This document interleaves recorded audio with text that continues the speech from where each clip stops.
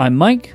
I'm Austin. We are the Test Drivers. And we put tech through its paces. Now, I opened our document today and saw a big header that was exciting to me, which says, switching to the iPad Pro for real.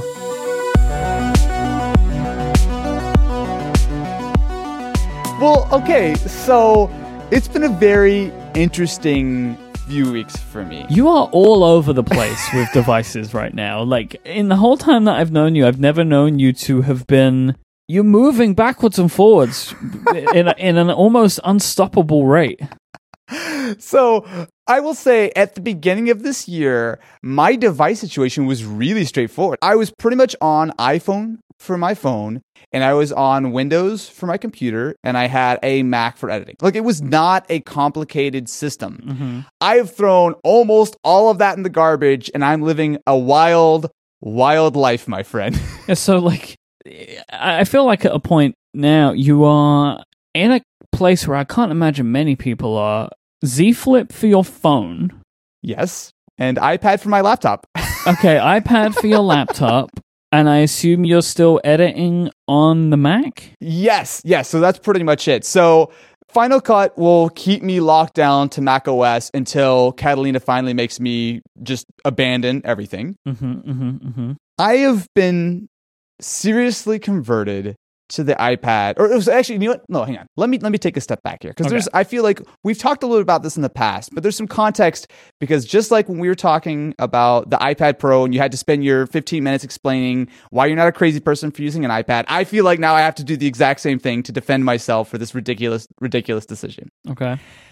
I have liked using the iPad for a very long time, right? I mean, I used to use like the iPad mini, and when the first iPad Pro came out, I did a video and I was like, hey, can you switch to this as your laptop? And the answer was no. However, recently, when the 2018 iPad Pro came out, I started using it a little bit more, but dude, I'm telling you, this Magic Keyboard has converted me. That's all I needed. I needed a trackpad. Everything else is there. Is it perfect? No, but I can legitimately say for the very first time ever, I can do everything I need short of editing videos on the iPad Pro. Period, full stop, no caveats. And I guess the important distinction to make at this point is you were not editing video on your Dell XPS. Exactly. So the way, even though my quote unquote desktop is a 16-inch MacBook, that is really treated for me as a desktop, right? Like The laptop is the small device that I carry around with me, whether it be tablet, laptop, whatever. But that's where I do things like, watch video. I will do some light things so I will use the iPad or the XPS to jump on the server and move files around and whatnot. But generally speaking, I'm running now Todoist through the iPad, keeping up on Twitter, email, that kind of stuff. It's not really super heavy hitting tasks. So that's why it's kind of easy for me, because so much of what I do on a daily basis is either web-based or sort of very simple apps that are available pretty much everywhere. So the actual platform I'm using isn't ultimately a huge deciding factor. I could do most of my stuff on a Chromebook if I really tried. Yeah, because so much of what you are doing is web browser focused. There are applications that you use on these devices, but the applications are just really a convenience as opposed to the only way that you could get that work done. Exactly. So what's changed for me is not only the fact that there is a new iPad Pro. It's the 2020. It's technically a little bit better. I mean, really all I care about was I just wanted an LTE iPad, because I made the mistake of not doing that the first time around. So other than that, I would definitely not have upgraded. But this Magic Keyboard, man, you obviously have, do you have the 11 or the 13-inch Magic Keyboard? 13. So I have always liked the smaller iPad, and I still stand by that. But how much more I can do with this Magic Keyboard just with the trackpad. I don't know how you feel about this, and I assume that we're probably on the same page, or I'm taking crazy pills here. I hate it. No. No. Can you imagine? No. Can you imagine? I've moved to the Dell XPS now. They ruined it for me. This is all it took. But legit though, there are people that they're super mad about the trackpad. Really? People, yeah. They're my friend Federico is kind of dubbed the iPad purist. There's a type of person who's just this isn't what Steve Jobs would have wanted, Yeah. No, there's no merit in this argument. There isn't. but it's, some people feel that way, and more power to them, I guess. So the way I used to use the iPad was with the Folio keyboard and the Apple Pencil. And the only reason I used the Apple Pencil was because my stupid fat finger is not an acceptable way of like selecting text or whatever, right? I prefer using the pencil because it was a more precise way of making the fine selections that I want. But the touchpad completely does away with that. I haven't connected the pencil to my iPad in weeks. I don't care about it. All I needed was literally a trackpad to tap and to click and to drag things like every other computer on the face of the planet. That's it. That's all the iPad was missing. Now I'm happy. Mike, I'm happy. It's the end. I'm switching to iPad, and no one can talk me out of it. I just want to state for the record, like for listeners, commenters, I had nothing to do with this, right? I've had people contacting me saying that I'm polluting you. I had nothing to do with this. We had not even really decided on what we were going to talk about for this episode. I opened up our show document, and Austin had written all these notes in about him switching to the iPad. I have had zero input on this decision from Austin Evans. Signed, Mike Hurley, 2020. Okay, so before we go so far over the deep end, which I feel like I immediately launched us in today, I will say that this is actually part of a bigger overall thing in my life right now. Okay. Obviously, the world is going through a lot of changes. Hey, look, we all need our ways to cope, right? Like, yeah, you're not totally wrong. To me, okay, I guess I'll talk about it. To me, it feels like time to make some somewhat radical changes in my life when it comes to technology. Okay. I've been making videos now for over 11 years. In fact, it was a few weeks ago was the 11-year anniversary of the channel. I've made a lot of videos. I've used a lot of different things. And I have, for almost that entire 11 years, lived a very happy, safe life with the devices and the software and the things that I knew and loved, right? Mm-hmm. Nothing wrong with that stuff. But if I'm being completely real, I've gotten bored in a way that I don't think I've ever gotten bored with technology before. I feel like in those early days when I was doing tech videos, I was so excited to try out that new Android phone or this weird new Chromebook or whatever the case is. Like, that was so exciting to me. But now it's kind of become sort of routine. I'm like, okay, cool, get the thing, run the benchmark, do this, write the thing, move on. Like, it's sort of a process I could kind of do in my sleep. Yeah, it's become... because there is an incessant like continued churn to this, right? Like, yes, every company is on a schedule because that's what they need. So you are inherently put into their schedules, right? Like, this company releases their phone then, this company releases their phone then, so you can like bang, bang, bang, bang. You know what's happening.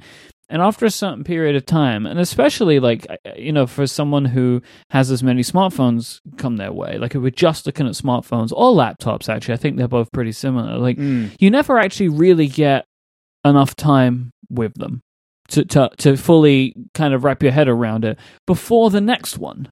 Exactly. See, that's the key, right? So it's easy to do a review of a thing, and I'll enjoy it and I'll use it, but there's always that next thing coming down. And don't get me wrong, because I use the Z Flip and because I use the iPad as my two primary computers, it doesn't mean that when the new thing comes out, they both get tossed in the garbage and I switch over to it, right? Like, there's always some rotation between like what I'm using for testing and when I take home to, write notes on the couch or whatever with. Yeah. But you've maybe gotten stuck into the pattern of, over the last couple of years at least, my iPhone is my main phone, and then I use a laptop. It's probably a Windows laptop. Exactly. And now you're just like, forget it. Let's do a complete flip on those two things. But I understand, because like, this is what you love to do. It's what we both love to do, is to talk about technology. You want to continually pay attention to, and I'm about to get very metaphorical here, probably in a way that's not necessary, but like with any relationship, be it a friendship, a romantic relationship, or even a relationship to the things that you enjoy, you have to continually put effort and time into them to make sure that everyone's happy, right? Absolutely. And so for you with technology, it's like you can keep going through these typical motions if you want to, but that's what makes people jaded. Oh my God. Yeah. So you are absolutely on point, dude. Like, look, I love what I do, right? Like, I don't want to make this something about I'm having my midlife crisis of tech, right? Like, it's not. I mean, it actually kind of sounds like that the more I talk, but it's just about enjoying the stuff. I don't want to be in the place where I am a complete robot of here's the thing, I do the thing, here's the video, and I move on, right? And I feel like I've sort of fallen into that. But obviously, with everything that's happened over the last, 3-4 months or whatever, it's kind of like opened me up a little bit to some new and weird ideas, right? So for example, the idea of working from home. I used to work from home all the time. Like that was like literally like I didn't have a studio or an office or anything. Like I had a bedroom that I had all my lights and cameras in, right? And I would just shoot there. But I haven't done that in years. And when I started working from home, I was like, oh, you know what? Yeah, I'm just going to have this Windows desktop sitting here. I was like, you know what? This isn't so bad. What about that iPad over there? Oh, what about this Z Flip? Like I started really, the wheels started turning almost kind of without me really even thinking about it. And now I'm sitting here a few months later looking around I just like thrown a bomb in the middle of all of my devices. Who am I? Yeah, I'm all over the place. But I feel like to me, it feels like it's a good refreshing time, right? So with the iPad, I've always wanted to use the iPad as a more regular device. And I've had like, not only just counting like that first iPad Pro that I did the video on that I tried to switch to, but pretty regularly every 6 months, year and a half, whether it's new hardware, new software, whatever the case is, I've sort of flirted with spending more time with the iPad as like a real computer, right? Like I remember there are trade shows that I've been to or like events or whatever. I just took the iPad. I remember sitting in a sea of Windows and Macs, typing on my iPad, like going like, oh yeah, look at me, I'm so cool, and like Linus making fun of me, right? But now it feels like something has fundamentally changed. With the iPad Pro, when it came out with the 2018, that hardware was and still is incredible, right? Between the 120 hertz display, the fact that it has those killer quad speakers, just the simple fact that iOS and, well, I guess iPadOS now has gotten so much better. I mean, dude, Safari finally lets me do everything with the trackpad. Yep. So I used to have so many problems with, obviously before iPadOS, Safari was just like, it was a joke. That was like sort of the really biggest limiting factor for me. But now that not only iPadOS Safari is so much better at emulating real like desktop sites, but I have that trackpad support for those weird edge cases where like, oh, I can't scroll on this page because the touch response doesn't work with it, right? Like those sort of weird issues have, I would say 98% been completely eliminated. And there's no longer any kind of real deal breaker in using this as my daily device. That like combination of the full desktop Safari and the cursor support, like the pointer support, are a big thing and will be a big thing for a lot of people. Because if you've had something that has been stopping you from being able to use this device, those walls are being taken down more because you have all the apps you want. And lots of the services, lots of the products that you will use have apps. But where they don't, as we said earlier, you'll probably be able to get it done on the web. And the thing that is really important to continually remind people, these two things, trackpad support and desktop Safari, they're on every iPad. Yeah. It's not just the iPad Pro. And like there are companies like Logitech who are making keyboards with trackpads for the non-Pro iPad line. So you can get all of this with a much lower barrier of entry than the like admittedly unbelievably cool and amazing Magic Keyboard. But you don't have to go that level if that's not the iPad that you have. So I guess we kind of stumbled into this one. I was going to talk about this a little bit later in the show, but I actually was thinking about that exact thing as a potential test driver's challenge. Oh boy. If we drop our iPads, switch to the base model 10.2 iPad with one of those Logitech keyboards and see if we could live our lives.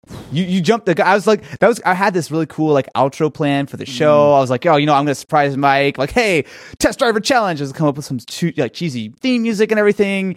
And I was going to challenge you to use the iPad. But unfortunately, you've just stumbled into it. So now it's awkward if I do that. Let's put this on the list of things to do in the not too distant future. How about that? That sounds like code for we'll never do this, and I don't want to ever talk about it again. I want to do it, but like here, none of that stuff is shipping within the next month. Oh, okay. I'll give you that. I want to follow up, but you were 100% right. The iPad Pro and the Magic Keyboard are obscenely expensive together. So something I've been spending some time with recently is the Surface Go. not exactly, I would say, a iPad Pro competitor. Like in a lot of ways, it's not as, it doesn't have the same like high refresh rate display. It's not as powerful. Like it's almost kind of a little bit of a weird step between something like the base iPad and the Pro. Really, it feels like it's what the Air should be or something like that. But there's a lot to be said about how expensive the iPad Pro is with that ridiculous keyboard, right? $300 for an iPad keyboard? Like, what? Like, It is a lot.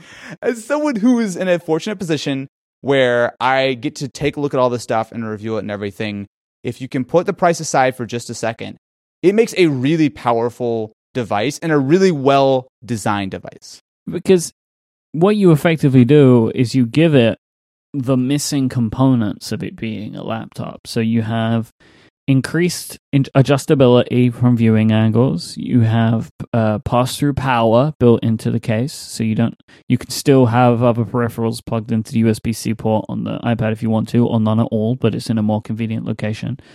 You have a laptop class keyboard, like full laptop class keyboard. It's effectively the same keyboard that's in Apple's new laptops, which everyone agrees is really good. The trackpad is really nice. It's very clicky. It's clicky across the entire trackpad, which I cannot believe there are still trackpads shipping that aren't. Did you see the iFixit teardown of how the mechanism?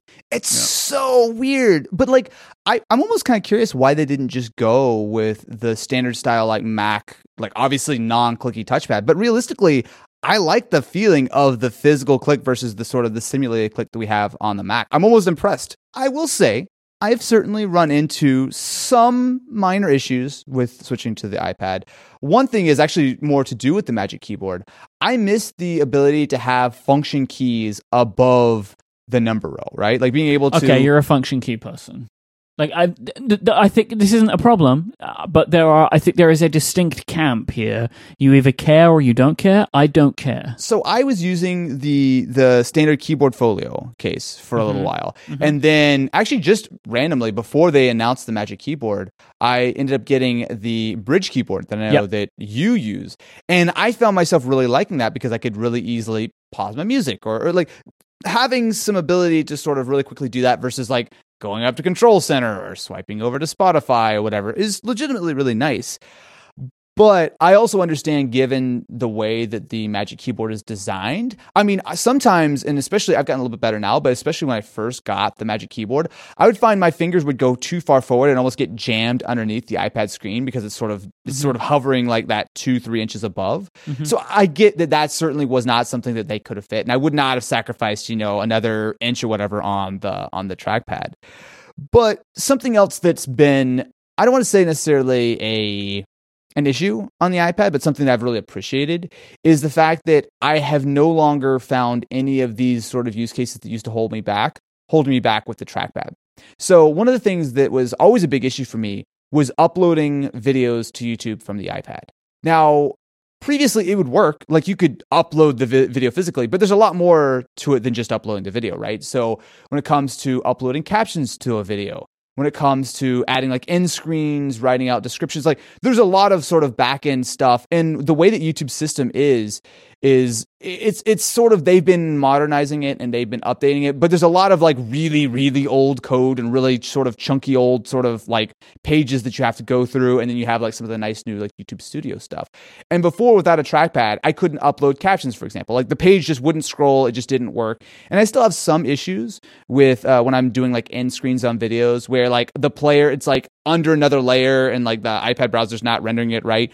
I have minor issues, but thankfully all these minor issues, I can like pause it for a second and it pops up or whatever. Nothing has been a deal breaker, and that's really what I was looking for out of this experience. Yeah, I have found that like you end up with some weird edge cases in some places, but the trackpad support has made those even fewer. Yeah. Right, because like when they initially put the desktop Safari in place, there was still some funny things you could end up getting yourself caught in. Like I was able to do the exact thing that you're talking about, right? Like adding end screens and changing durations, but it was very inconsistent to do it with your finger because Apple's doing some really wild stuff with the desktop Safari implementation where because obviously the touch targets are very different in size, right, on the web than they are in iPad apps, right? Because your finger is a very imprecise pointing device. Yeah. So they're doing a lot of like analysis of the pages to try and guess what exactly you were trying to do. And there's still elements of that with the trackpad cursor stuff anyway, because the cursor is larger, like the actual what you're clicking is larger because it really is emulating your finger. But my understanding is Apple, during the beta process and since, they're like paying attention to the way that certain websites work, making the changes that they need to. But, yes, you being able to use a cursor for that stuff and a trackpad for that stuff is much more reliable than trying to use your finger to do it. Yeah, and honestly, the issues that I run into, like you said, are pretty minor, right? So Google Sheets is one that it gets a little weird when I'm scrolling through like really longer sort of documents or longer sort of spreadsheets. You can see that there's definitely something going on with the way that either Apple or Safari, whatever's happening, where I can scroll with my finger and it works fine. I start scrolling with the trackpad and the entire page tries to move. Like you can see that there's some disconnect there, but it's really like those are very minor things. And if it happens like for half a second, I just move my finger up, swipe a little bit, and it's just done. Like it's not like back in the earlier days where I'm just like, I can literally not physically click or swipe this thing. I'm stuck. I have to go grab a computer. Yeah. It is fair to say Google, they are not very good citizens of iOS. And I understand why, Google are massive. I don't even think it's much of an argument to say that Google's online services or like their tools, like their desktop, like their document tools, their spreadsheet tools, that kind of stuff, much more important, right? Like Google Docs and Google Sheets, vastly more used than Pages and Numbers.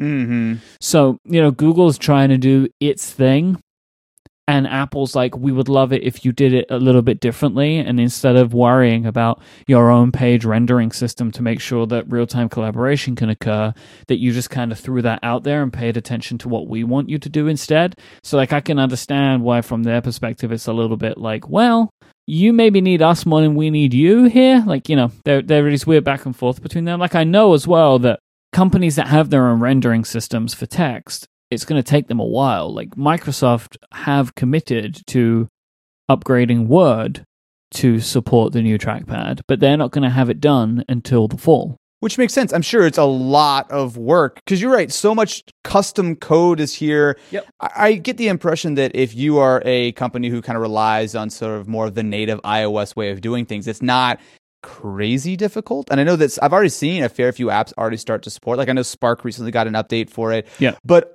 the thing which has been nice for me is that there are almost no apps that I use that actually natively support it, and it's still totally fine, right? Like it still works. It maybe doesn't work as perfect as it could, but it still works, right? Because what they've done is where an application isn't explicitly supporting it, or they have just basically replaced your finger with the cursor, and that's the way you would want it to be done, because then it doesn't matter. Because to the application that's receiving the input, they just don't see it as anything different.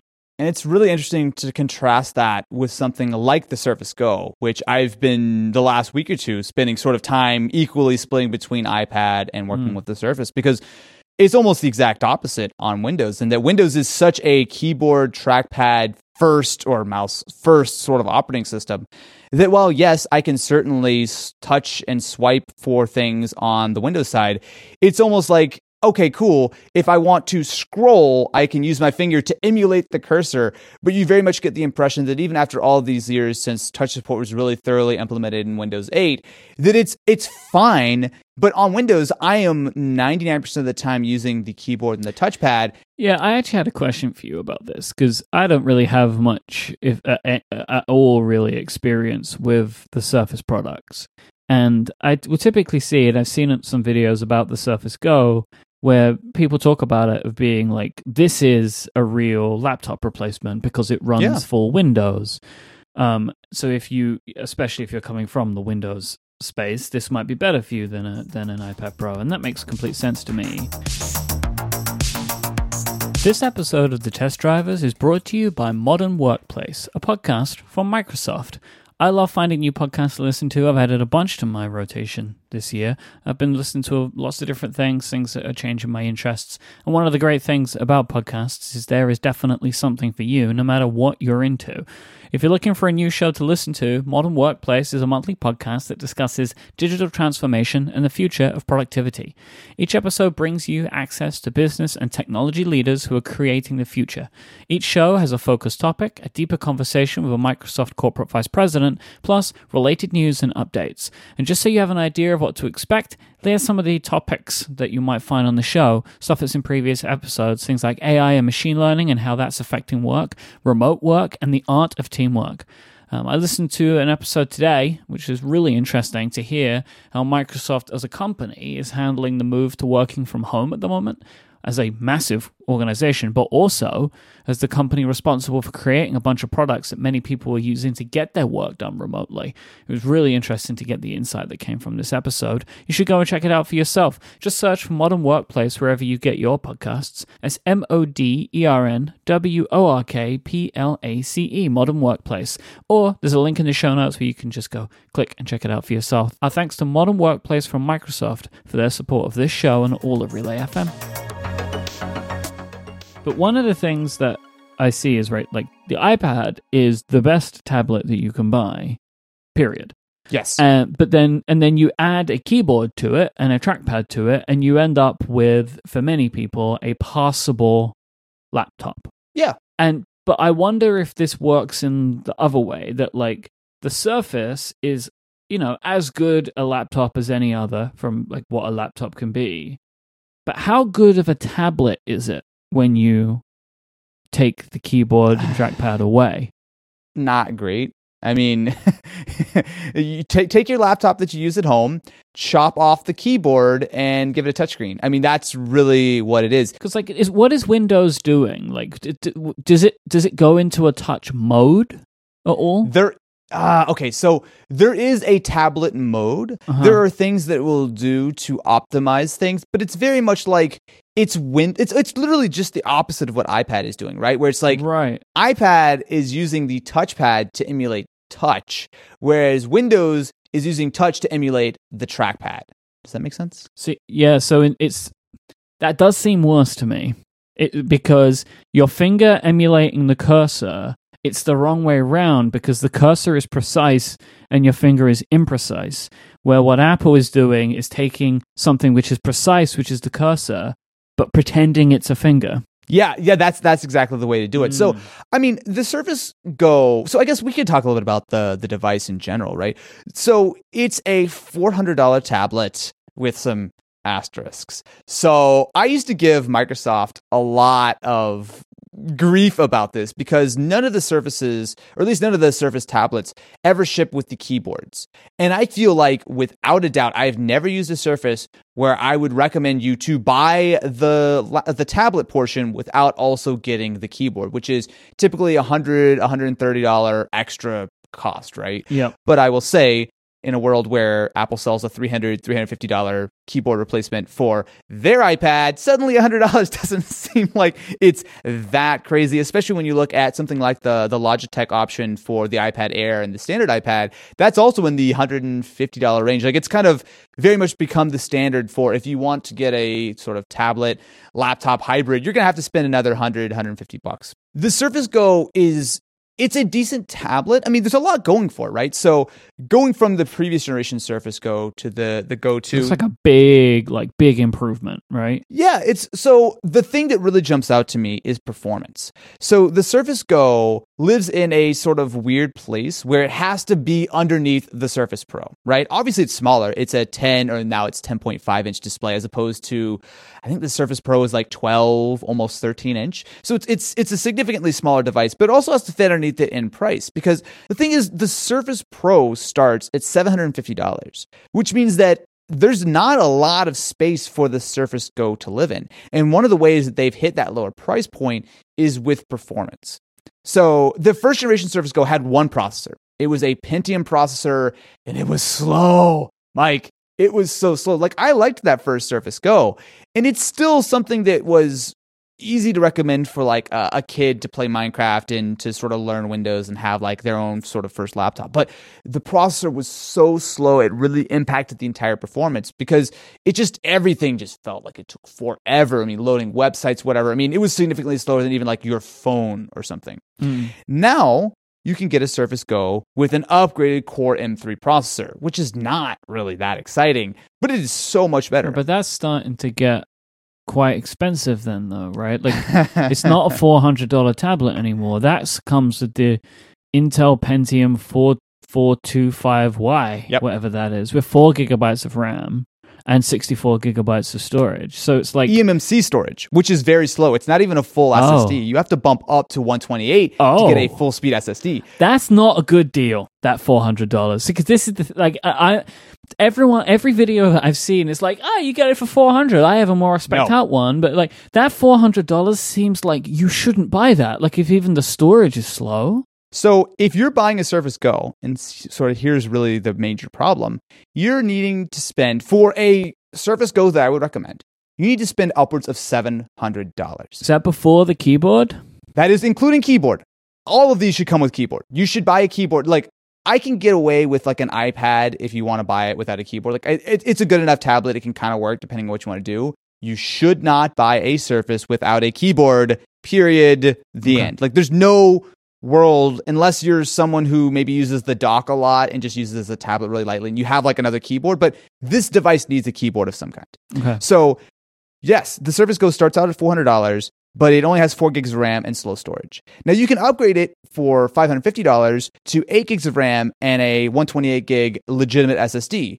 That's great, but you still have basically the exact same processor from the Surface Go. The first generation, it's slow. It's just no good. So you need to spend $630 to get the Core M3 model, which does make a big difference, right? Once you jump up to that Core M3, it is just as fast as a lot of sort of low to mid-range laptops, right? Like it's not going to be anything insane.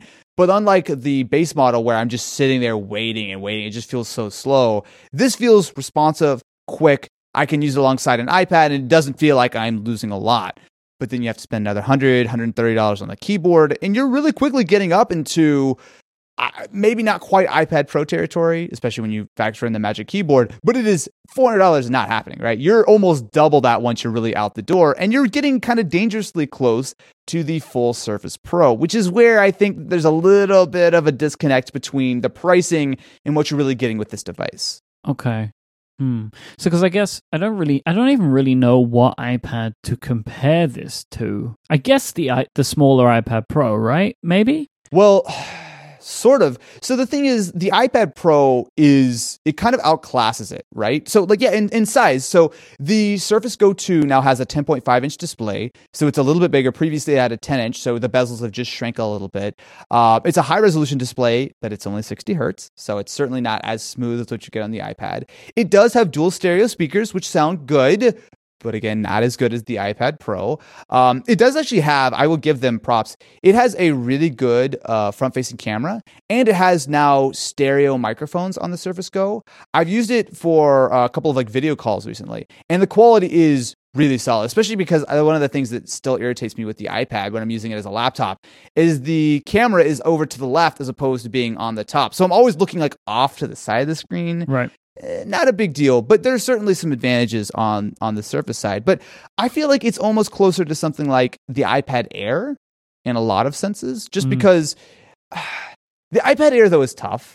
And honestly, this is sort of the thought process I had when I was trying to make my video on like what would I even compare this to. The iPad Air just doesn't make sense, right? I mean, the base iPad is almost as good in every way, short of the screen's a little bit less sort of, it's not sort of laminated and you don't have quite as much power. Well, the iPad Air was the previous iPad Pro. Yes. The base iPad has gotten so many upgrades, right? So yeah, it still only has an A10, which honestly is still more powerful than something like the Pentium in the base Surface Go. But now that you have support for like the keyboard, and you obviously can use stuff like the pencil, I don't see much of a reason to really upgrade to the iPad Air, especially considering that base iPad is regularly on sale for as little as like $250, which is literally half the price. Yeah, they made it trickier. Like, honestly, the iPad Air now is effectively like the MacBook Air was before. Slightly larger screen, it has a better processor. It's running an A12 where the iPad is an A10. Right. You can put more storage in it. That's it. That's not worth basically double the price. Like, there's no world in which that makes sense. You really, in my opinion, unless you want to buy an iPad mini, which of course that's a very sort of different device, you either buy the base iPad or you go up to the iPad Pro. I don't feel like there's a healthy middle ground right now. And the Surface Go slots somewhere in that sort of non-existent middle ground as far as I'm concerned. Okay. But also, I think it's a different device, right? I think the Surface Go makes sense if you want to give it as a device to a kid, right? Especially if someone who, like, if you need to use Windows for school, you want to play some games, or honestly, you just want to have a little bit more of an experience of like a quote unquote real computer and learn Windows with. Surface Go is solid. But the thing for me is I actually really like the form factor. Right? Like, I actually really like being able to use, especially considering I've been using the iPad a lot. I like something that's like that 10-inch sort of tablet form factor with a detachable keyboard. It's actually something I really like, right? It's easy to carry around. It's lightweight. And especially as a tablet, I've never really been a big fan of using a 12, 13-inch tablet as a tablet, right? Like, it's just too big. It's too unwieldy. I feel like something... Yeah, too big for like tablet use, right? Like that 10-inch size, around 10-inch size that the original iPad was very, like, that's kind of the sweet spot. It's manageable. Yeah. It's totally manageable. So that's why I find I have really conflicting thoughts on the Surface Go. It's not wildly mispriced. I think it's $400. It just is a little bit misleading. I just think that no one really would be happy with the base model with no keyboard, right? It's a starting price that they want to be able to tick off, right? But yeah, well, I have a question for you, actually. Like, even if you get to the $600 version or $700 because you need to have a keyboard, right? Will it run everything? Like, will all apps run on it? Yes.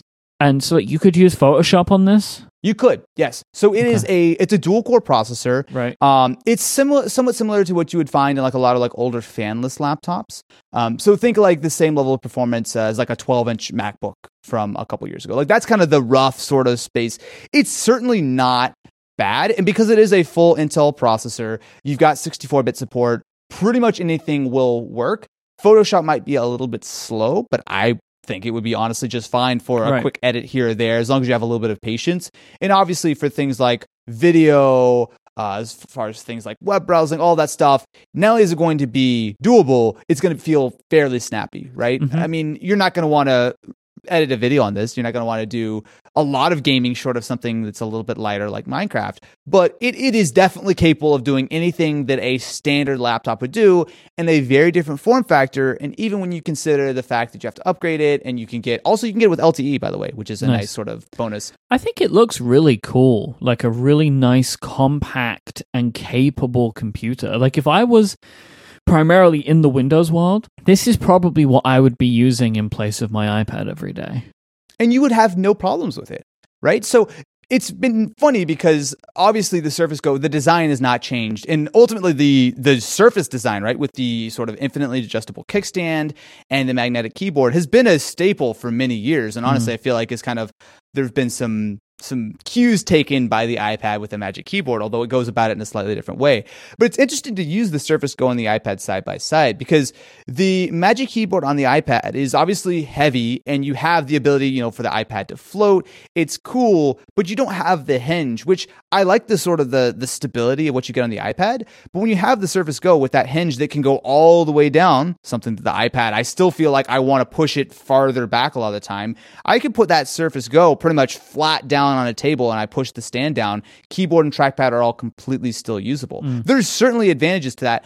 And one of the other things I like is when I'm using the Surface Go as a tablet, taking off the keyboard, and I can hold it with this stand. So I kick the kickstand basically directly back, and I use it as a handle to walk around and like watch video or something. It's legitimately really nice. Do you find the kickstand comfortable and stable in your lap? Do you ever use it in your lap? It's okay. It requires some flexibility, I suppose. Like you need to kind of have it right. All devices do. Like even the Magic Keyboard, like you can lose its like weight stability and it can fall over on itself. Yeah. But I can imagine that it is still more comfortable, like it's closer to a laptop, because the actual surface area, no pun intended, is extended, right? Because you've got the keyboard, then you've got like the angle of the kickstand goes out further, right? So you've kind of got to make sure you're in you've got to be sat in a certain way, I would imagine, to get it all to work out. Okay. I actually think if I'm rating laptop ability, a standard laptop definitely king, no doubt, right? Like you've got the weight in the right spot, the distribution is correct, you can move the screen. I would actually say though that I like the iPad with the Magic Keyboard more than the Surface, mostly because the Surface, so with the Magic Keyboard, a lot of the weight is actually in the keyboard, right? So it sort of naturally rests, at least to some degree. It certainly can get a little bit sort of top heavy at some points. But the thing is, the Surface, all the weight is really on the tablet, right? The keyboard weighs very little, and it doesn't do a lot for you. You could take off the keyboard, and you're having the exact same sort of issue of the way that the weight distribution is done. How does all of this compare to like the Surface Book? Oh, okay. Well, it's funny you mentioned that. Because I got confused a couple of days ago. I went to Microsoft's website, and I was like, I didn't know that the screen came off the Surface laptop, but the Surface laptop and the Surface Book, they're different things, right? Like I got very confused for a minute there. I had to kind of wrap my head around that one. But the Surface Book, when I see this product, right, like I'm looking at their page now, I don't know why anybody buys a regular Surface when this is available, because like when I look at this imagery, this looks like a vastly superior product. Okay. So I will say everything I'm about to say with the caveat that I have not yet looked at the Surface Book 3. Okay. I have one. I'm going to be doing a video on it soon, but at this very second, I have not started testing it. You've spent most of your time with the Go, right? Because I assume you get multiple products from Microsoft? I've had about a week and a half with the Surface Go. The Surface Book literally showed up yesterday, and I have not sort of unboxed it yet. But I have spent time with not only the original Surface Book, but also the Surface Book 2, both of which very similar hardware-wise. Okay. So the Surface Book is a really unique product. So first of all, Microsoft deserve a lot of props for the mechanical engineering that makes this thing work, right? With the Surface Book, what you're getting is the tablet portion, which is detachable, has a lot of the traditional computery bits, right? There is a battery, even though it's fairly small. You have like your processor, there's a headphone jack, you have the display. But a lot of the other stuff that makes it more of a powerful device is in the actual keyboard, right? So it's all aluminum, or actually I think they use magnesium rather. They have most of the battery in the bottom. They have the dedicated graphics in the bottom. You have all of your ports. Yeah. This is much different to what I thought this product was then. It's more like a dock laptop, right? Because it's like that old Mac, the Duo dock, where like if you could have it, but when you plugged the laptop into a dock, it had more power available to it. Mm-hmm. So the Surface Book, you can use it as a tablet, right? Like you literally, you do it inside Windows, or you can press the little button on the keyboard.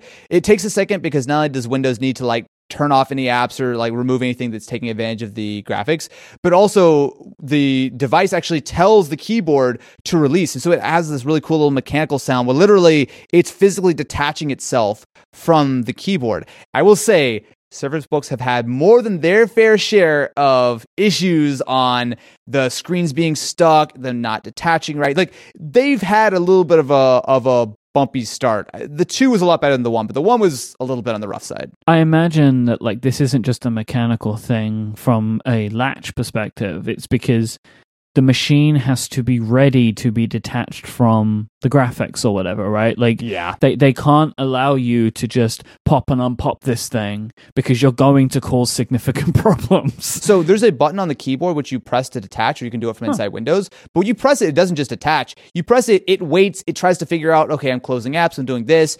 Then when it gets to the all clear, you hear the little click, and then you can pick it up. Okay. So the actual tablet portion, like I said, has like the computery bits, right? So you have like your CPU and everything. Like that's the part that's running Windows. So you can use it as a tablet.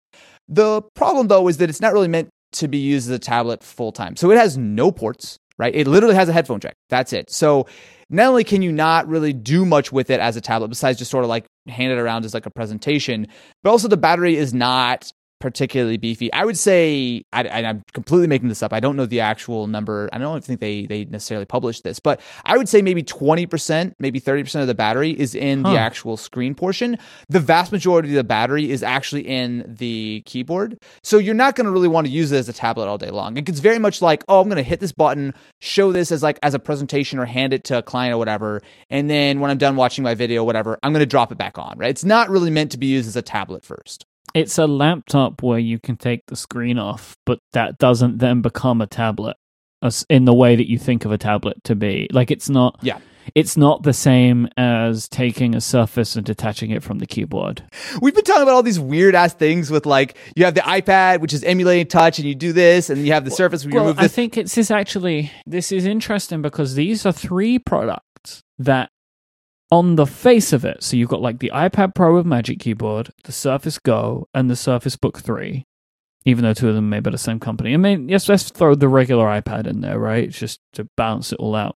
These are 4 products that ostensibly look like they are the same thing, but they are coming at this from 4 very different places. Yes. Where, like, the iPad Pro is a very powerful tablet that you really should be using now with one of the keyboard products, either the Smart Keyboard or the Magic Keyboard. It really makes the product whole. You don't need a trackpad. So much better with a trackpad. You don't need a trackpad, but you should be using it within a keyboard most of the time. Right. Then you've got the iPad, which is like, no, that's a tablet. Maybe attach a keyboard to it if you want to. Then you've got the Surface Go, which is like, this is a little tablet that you definitely should use a keyboard with. And you've got the Surface Book, which is like, that is a laptop, but you can take the screen off for a little bit if you want to. So, like, whilst on the face of it, they look very similar, they are 4 different takes to solve a problem of replacing the traditional laptop. Yeah. It's a really interesting world. The Surface Book has probably been the least exciting of all these products to me, for a couple of reasons. It's more of a powerful device, right? So especially when you have the dedicated like graphics and whatnot, and there's a lot that you can do. I mean, even with the standard Surface with like the Surface connector, right? It's magnetic, like old MagSafe used to be, and there are like Surface docks that you can use that will give you a ton of ports and USB-C and Ethernet and all this kind of stuff. Like, there are legitimate uses to this, but the thing with the Surface Book that's always kind of kept me from really loving it is the hinge, as cool as it is, doesn't fold even close to flat. This thing is chunky when it's closed, because essentially it's almost like a spine where like it kind of opens and closes, and it's incredibly sturdy when you're opening it. It's no problem when you're using the device, but when you close it up and you put it in a bag, it's thick and there's a lot of room. There's an air gap, right? Oh, it's a substantial air gap. Okay. And I get it, this hinge, and I've been to the Surface sort of lab where they've actually shown off like how they do this hinge. It's incredible, right? It costs them a lot of money to make this hinge. It's an incredible feat of engineering. But ultimately, I want a laptop, tablet, whatever the case is, to fold flat and be easy to carry. And this is just a little bit thicker than I feel comfortable with. Certainly an ideal breaker, but that's one of the reasons why I've never really loved that, is just because it doesn't feel like it's quite what I'm looking for out of a tablet or laptop. I guess it's the same thing at this point. Yeah, the Surface Book seems like a middle ground product for people that aren't ready to let go of their traditional laptop yet. Yeah. I mean, of course, it has a touchscreen, right? Yeah. You have all the tablet-y, surface-y kind of things that you want, and it's more powerful than pretty much any Surface out there, short of something like the Studio, right? I mean, you're getting real performance. There's even a Quadro option now, so you could use this, and I feel like they are not doing that for no reason. I'm sure there are like graphic artists and, you know, people who are modeling like oil fields or whatever who really want this extra power. This very particular thing you pulled out there. Because this is one of the confusing things about CPUs and graphics cards to people that don't know what they're buying. Yep. The assumption is just like the more money you spend, the higher the numbers, the more you'll get out of it, which is true, but there is a diminishing returns problem at a certain point where like you can't, with a lot of consumer or even prosumer applications, like a video editing software, you're just not going to see the benefit, right? Like you're just not gonna get it. All right, I have taken us way off topic now with the Surface Book. That one has just been thrown back in there. I want to wrap up on the Surface Go.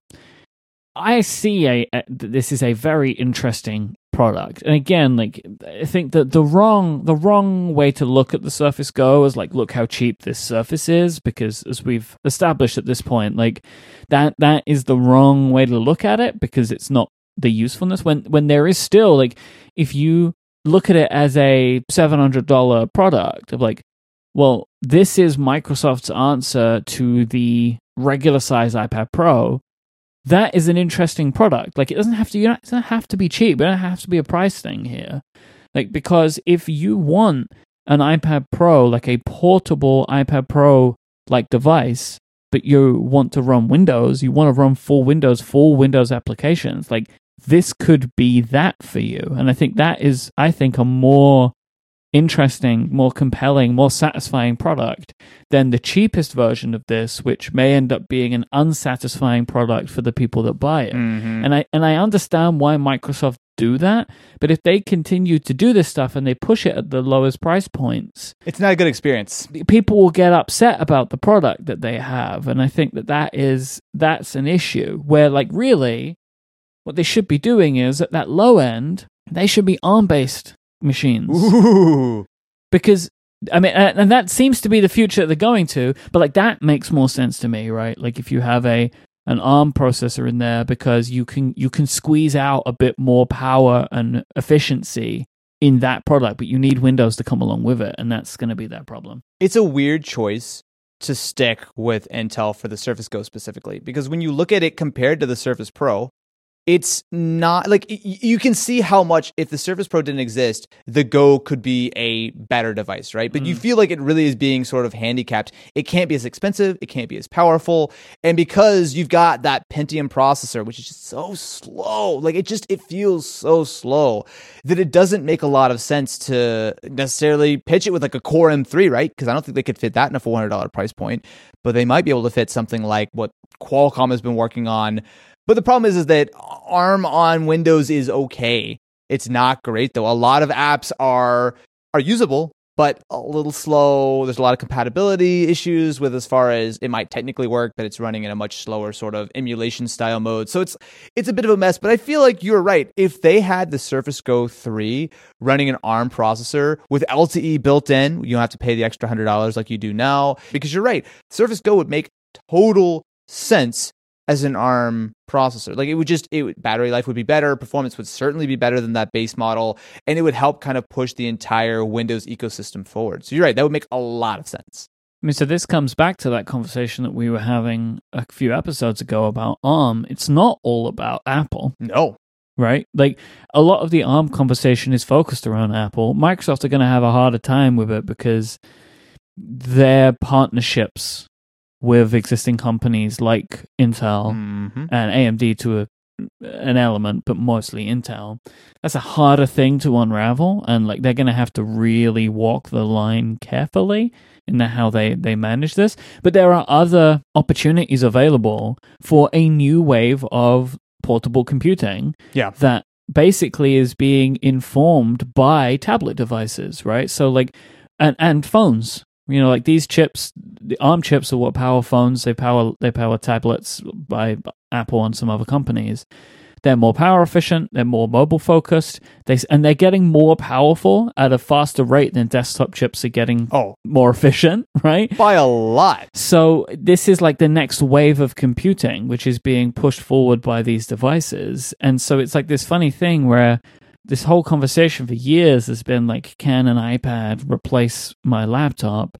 I'm saying, well, maybe, but I think as we're moving forward, that's going to become less important as your laptops become more like iPads under the hood. But that's okay, as the software's there to back it up.